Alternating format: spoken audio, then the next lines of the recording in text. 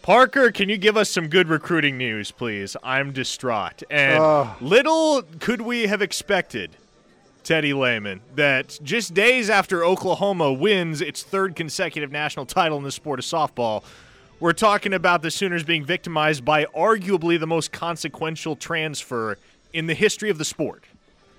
Yeah. I think that is – I think that's a very – while it's a profound and big-time statement, I think it's easily fact-checked and found to be true. Pretty wild.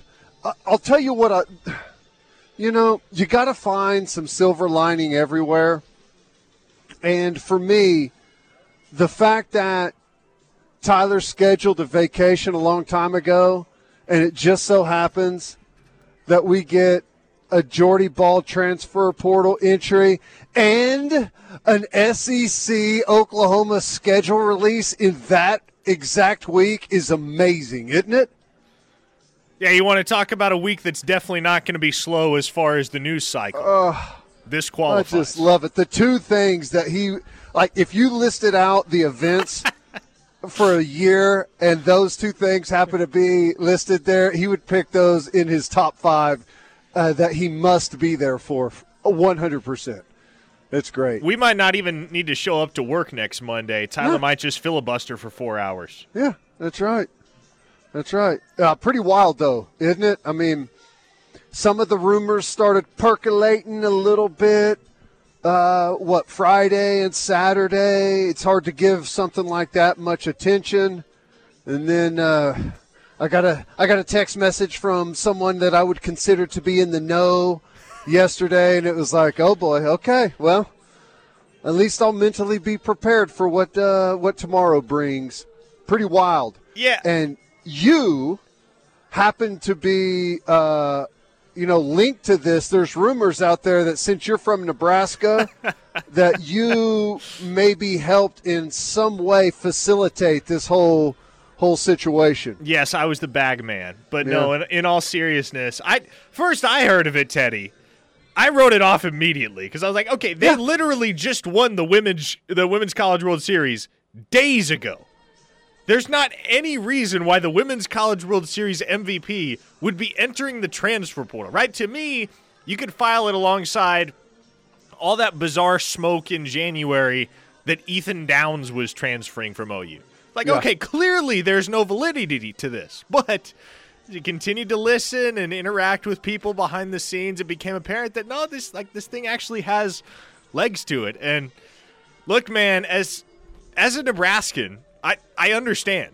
I get it. That place, that state, that's especially if that's where you've spent your whole life, it can have a strong pull for somebody like Jordy Ball, who's, or rather, until she came to Oklahoma, only had ever known really that corner of the world. And she's got a boyfriend that plays baseball at Nebraska.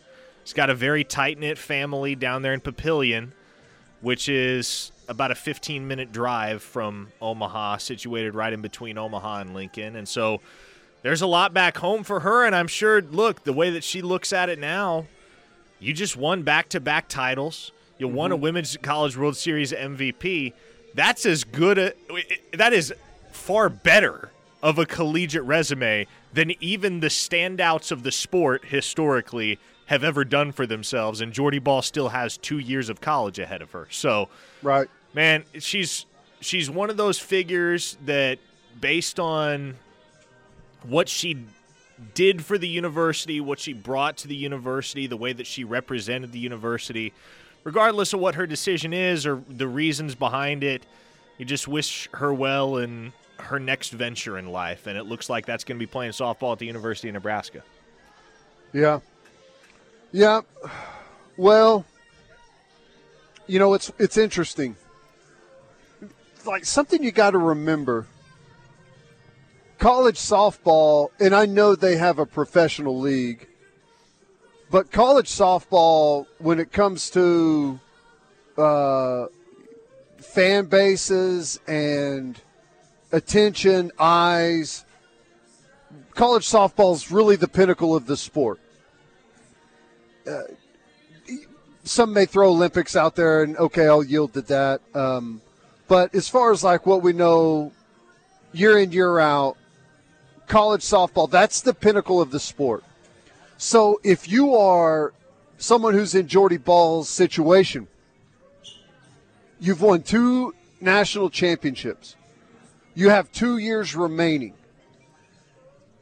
Like, you have 2 years to go home and try and win a national championship, the pinnacle of the sport, at home, right? We talk about, well, he's from California. He wants to go home and try and bring a title to whatever, the Lakers, or, this is her going home and trying to win a title for her hometown because she's only got 2 more years. It's not like she has 15 more years of playing softball to be able to do that. You get a very, very brief window. So I 100% understand. Now, do I wish we still had her on our roster? 100%, absolutely. But I, for one, am just thankful to have seen her play for 2 years up close and personal.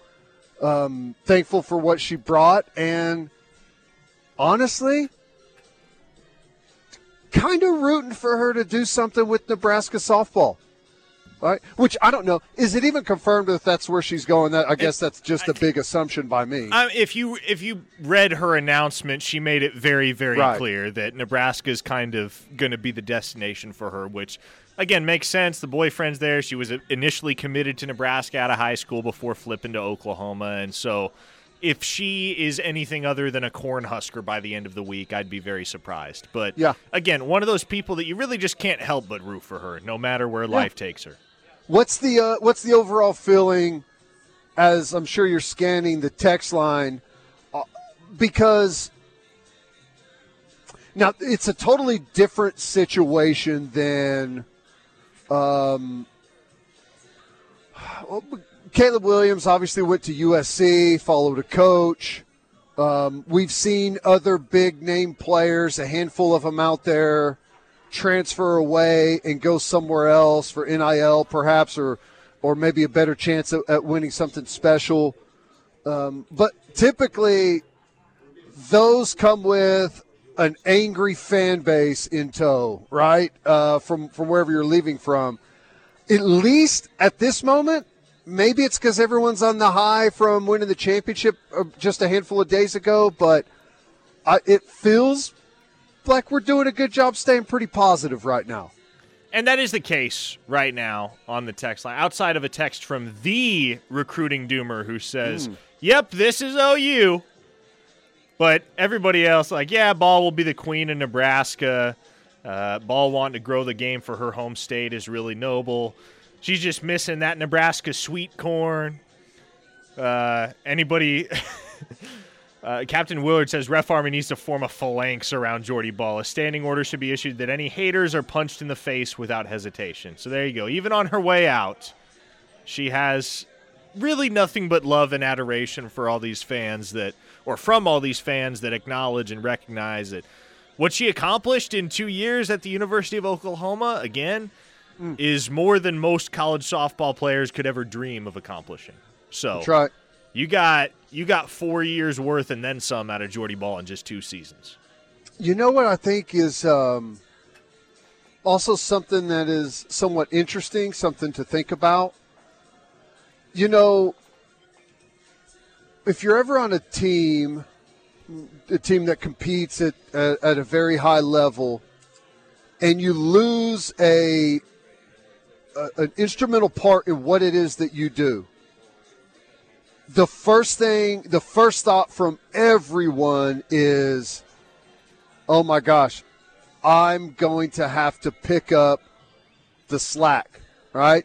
Everyone, the entire team, coaching staff, position players, everyone, your first thought is, holy crap, to make up for this, I'm going to have to be so much better. And everyone feels that. So like a team that coming off of a three-peat, 3 national championships in a row. We all know the list of accolades for the team individually and as a group. You know, a little bit of adversity and a little bit of a change, a little bit of maybe some doubt from the outside and maybe even all of a sudden from the inside, that can actually do a program good, right? Like, we've got to find some new things. We got to find a new way to, to be competitive, to stay where we are. We got to get back on the grind. And whenever you win as much as they have, I mean, it's understandable if some of that stuff becomes monotonous and you're just a massive, overwhelming favorite, which I don't know that this is going to change any of that. But, I mean, I don't know. That's the first transfer portal we've seen. There could be a bunch of moves. Who knows what happens. But sometimes a little bit of that is welcomed, is natural, helps the team grow. Well, and if you're talking about where OU goes from here, I think you said it, Teddy. If you remove Jordy Ball from the equation, Oklahoma's still head and shoulders above the rest of the college football landscape. Now, Is it going to hurt, or are you going to feel it next year when, say, you get to the Women's College World Series and you can't turn to an arm out of the bullpen that you know is going to give you shutdown inning after shutdown inning? Sure, right? Jordy Ball is an asset over whatever replacement you could bring in. But Oklahoma has enough ammunition all around, both offensively and defensively and in the circle, to be able to make up for the loss of Jordy Ball and not really feel it the way that other programs would feel it, right? If there's one program nationally that is equipped to lose a transfer of Jordy Ball's caliber, there's no denying that's Oklahoma. Right. Let me ask you a question. Yeah. Do you feel 100%? It doesn't even have to be 100%, but how strongly do you feel that OU would have won the championship this year if they did not have Jordy Ball? I think Oklahoma was dominant enough this season that you can remove any singular player from the equation, and that's still probably a national championship team. Now, you take 2 or 3 of those cornerstone pieces out of the way, then maybe you start to have chinks in the armor, cracks in the foundation. You get the picture. But could Oklahoma have won a national title this year absent Jordy Ball? Yeah, I think so. It would not have been like you would have had to sweat it out a little bit more probably. Yeah. And it might not have felt as comfortable as it felt over the course of the season. But, yeah, I don't think Jordy Ball makes or breaks this program for Oklahoma. And so, again, does it hurt to lose her? Absolutely. Are you completely rudderless now and not sure what comes next? No, not a chance. Patty Gasso, if nothing else, is the queen of the transfer portal in college softball and will reload. See, I'm not as sure as you are. Now, it's hard to say. Like, there's a butterfly effect factor going on here, right? Part of like how they played was just knowing how good Jordy Ball was and being able to stay confident in everything that you're doing. And even if you're down or she's got runners in scoring position, right? So maybe they would have built that confidence through other pitchers, but I don't know, man. I don't know. As incredible as she was in clutch situations, I'm not so sure. I would probably say I'd still have them most likely winning it, but as I would have said before the season and during the season, there's a 95% chance they win the championship. I might say now, looking back with no Jordy Ball, I think that's down to like 60%. Yeah, well, and that's fair. Again, I think they're still the favorite. Yeah. Are they completely head and shoulders above the rest of the field without Jordy Ball the way that they were throughout 2023? No, probably not to that extent.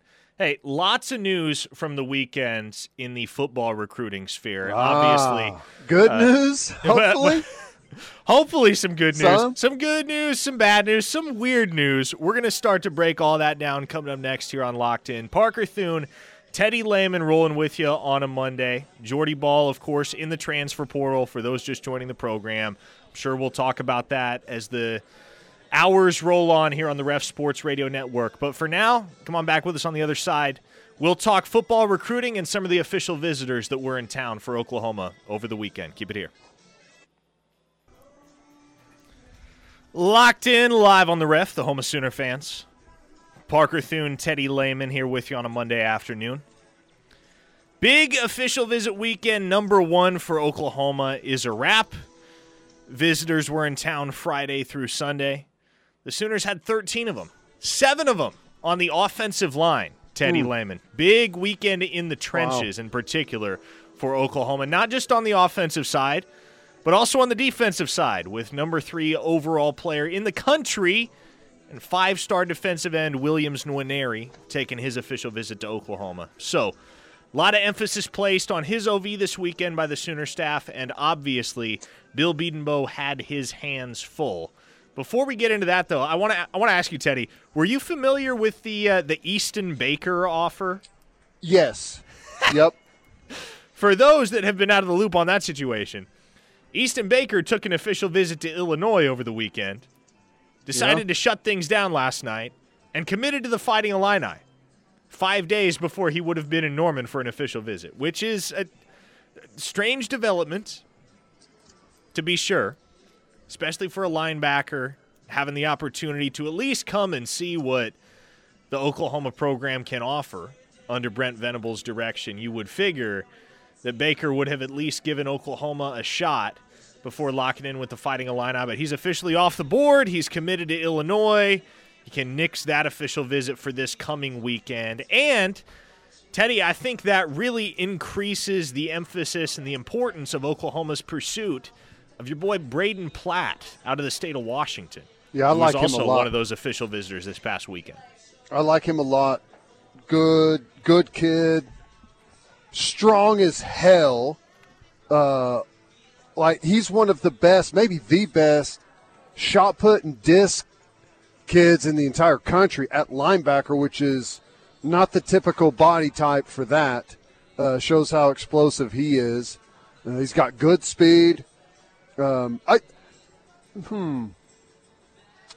He doesn't have elite speed, I would say, but he's already close. What's his weight listed at? He's already over 230. He's like close to 240, isn't he? Yeah, he's a big boy. Yeah, he's already pretty big. So, like, I would say elite speed for a 240-pound backer coming out of high school is like 10.7 and below, and I think he's right around an 11 flat 100 meters guy, which is great. That I would call that great speed. Yeah, that's pretty dang good at linebacker. That'll fly. Yeah, seems to be a smart kid. I sat and chatted with him for, I don't know, a couple hours during an entire practice, and seems like a really good kid. Parents seem great, so yeah, I don't know where his head's at, but that would be a nice get, in my opinion. Great text from Ohio Sooner on the Knippelmeyer Chevrolet text line. OU loses a recruit to Illinois, and Jordy Ball is transferring. Anyway, here's Wonderwall. That's what they're bumping out there at Newcastle Casino, huh? Yeah.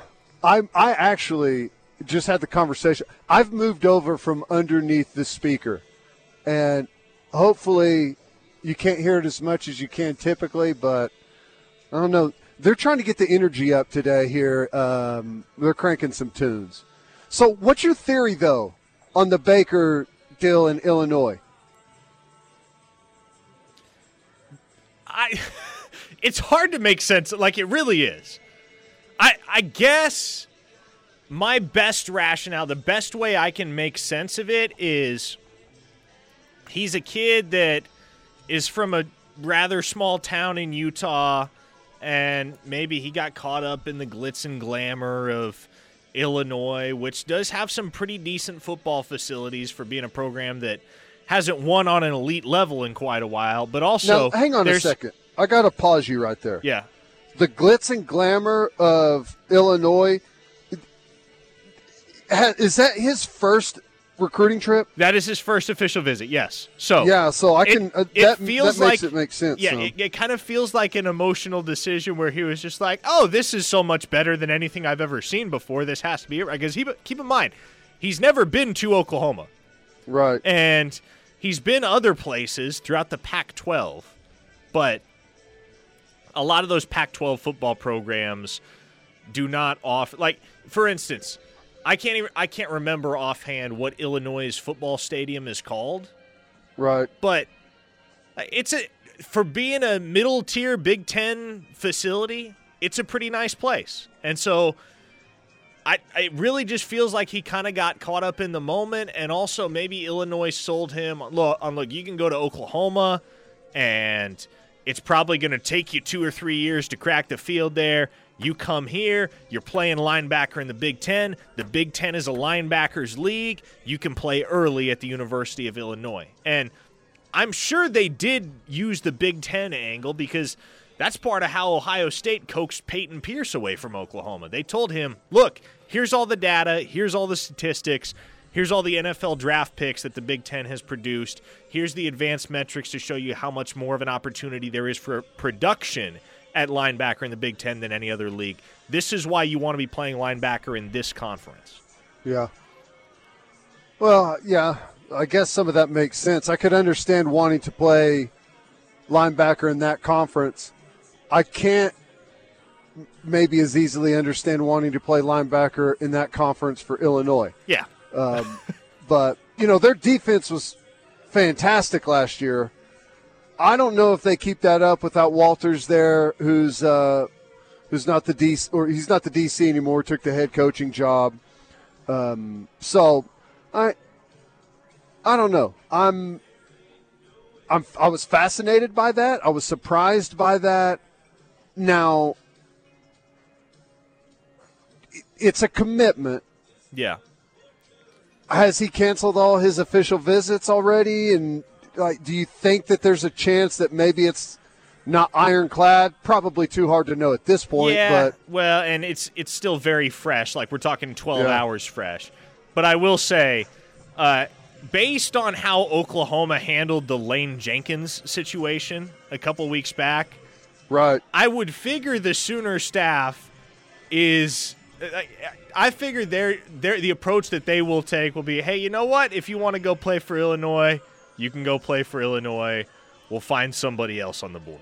So, And I don't know that for sure. That's just me judging off how the OU staff addressed the deal where Lane Jenkins committed to Oklahoma, and they was like, hey, I kind of want to go visit Illinois. Well, and here's the thing, too, and I just saw a brief highlight clip of, what he's got to offer. Look like a good, solid player with some upside, but we're not talking about Sammy Brown here, right? No. What was he? Was he a 4-star kid? Easton Baker? No, he was a 3-star. 3-star. Probably end up being a 4-star, though, I would say, he would have risen to the precipice of 4-star territory at the very least. Ohio Sooner adds, not to mention Illinois lost Devin Witherspoon, highly unlikely to be nearly as good as last year. Yeah. We'll see. We'll see.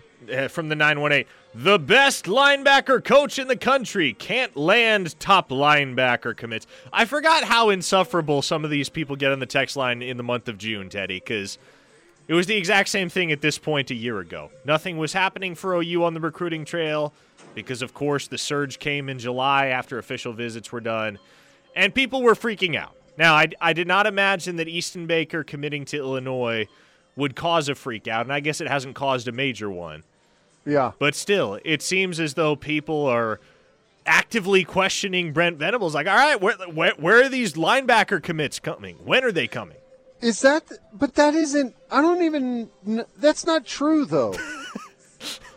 Last year, I thought we had a great linebacker signing class. Yep, but you know how many linebackers Oklahoma had committed on June 12th of last year? None. What? So, Omasigo. June 30th. He's a I mean, I guess I haven't seen him. I didn't get to see him in the spring. He's a fun player, man. That's a fun football player. I think that was a great signing. Picciotti, I thought he looked good in spring. You kind of know what you're going to get. That's a Mike Backer. That's an old school traditional Mike Backer. Thought he made some good strides in the spring. Who else am I missing here? Carter kid? Yeah, which, I mean, it says something about Lewis Carter when Brent Venables had already long had a commitment from Makari Vickers, a very solid commitment at that. And yeah. I believe it was his National Signing Day press conference where he just came out and said, yeah, we thought Lewis Carter was the best player in the state of Florida. Right. Yeah. And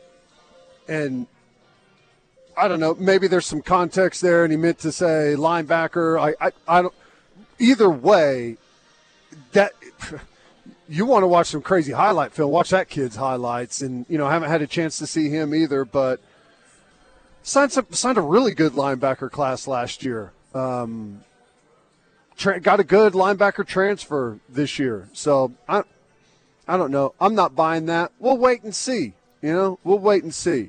I with all due respect, I think we'll be okay at backer moving forward, even if the Baker kid goes to Illinois. Yeah. And Not to say that he won't be great at Illinois, but I think we'll be okay ourselves.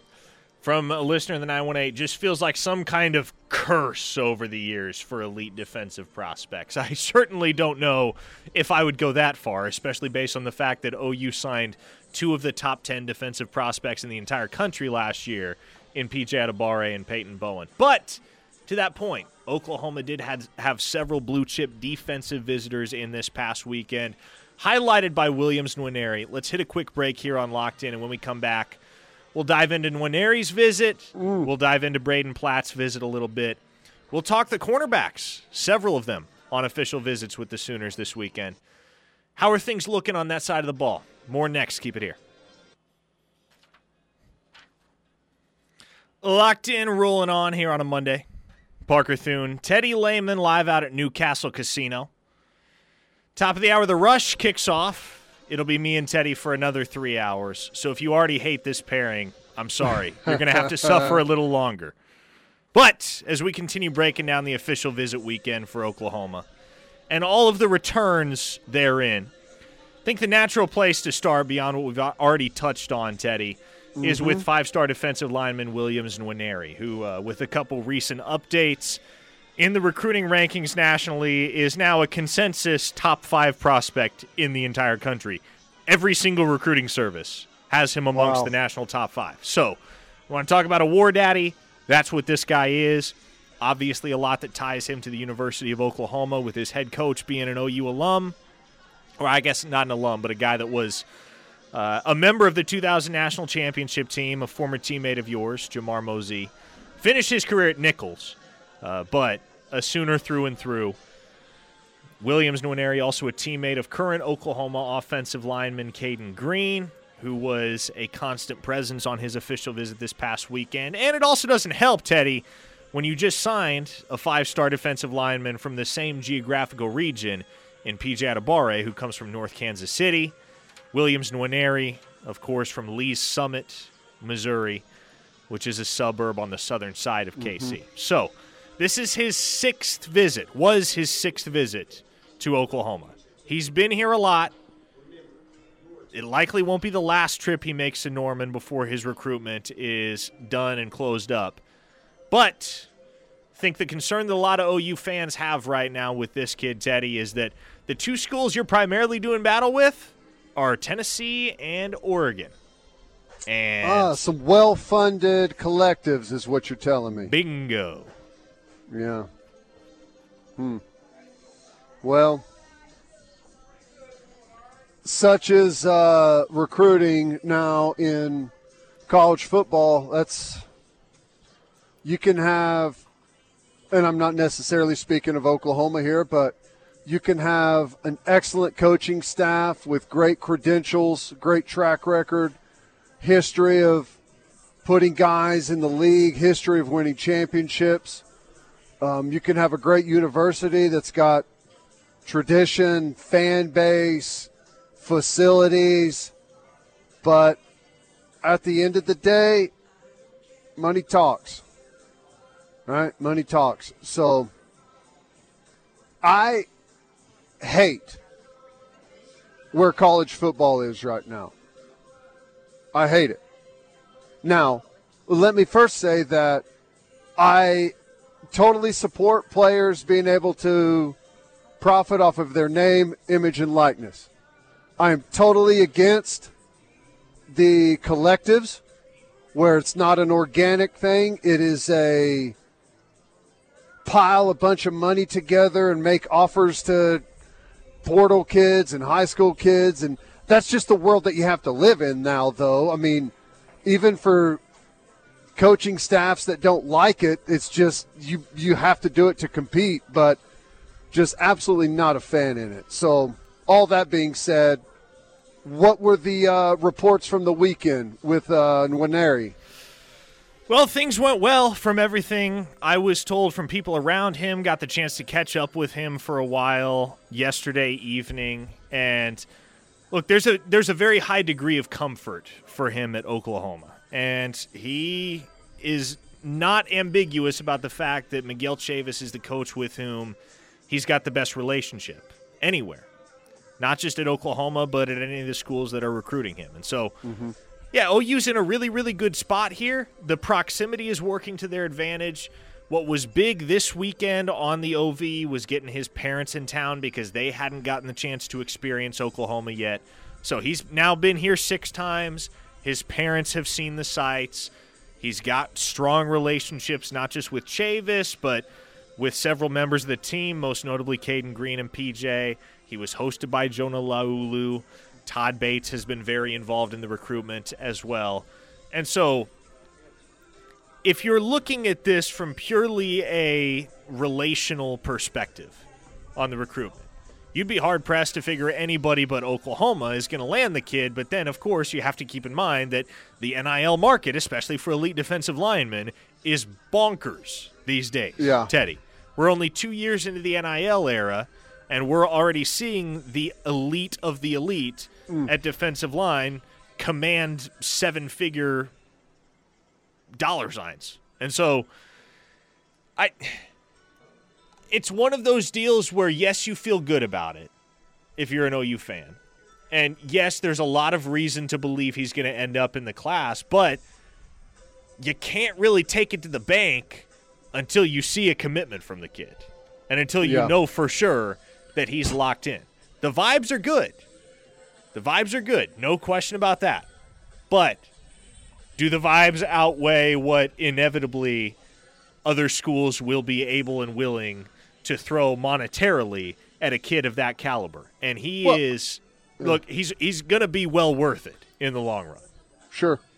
Yeah, and that's the thing is like, and I don't know anything about the kid, never met him, but even if he committed over the weekend, you can't take that to the bank. If you think a commitment is going to keep Oregon or Tennessee or anyone else for that matter from calling, from, hey, guess what? We had someone come through and bolster that NIL deal a little bit for what we last talked about. We're living in a new world right now, so we want to have a conversation with you. You know, like that's going to happen right up until the ink hits the paper with a player of that caliber. So even a commitment, it makes you feel good.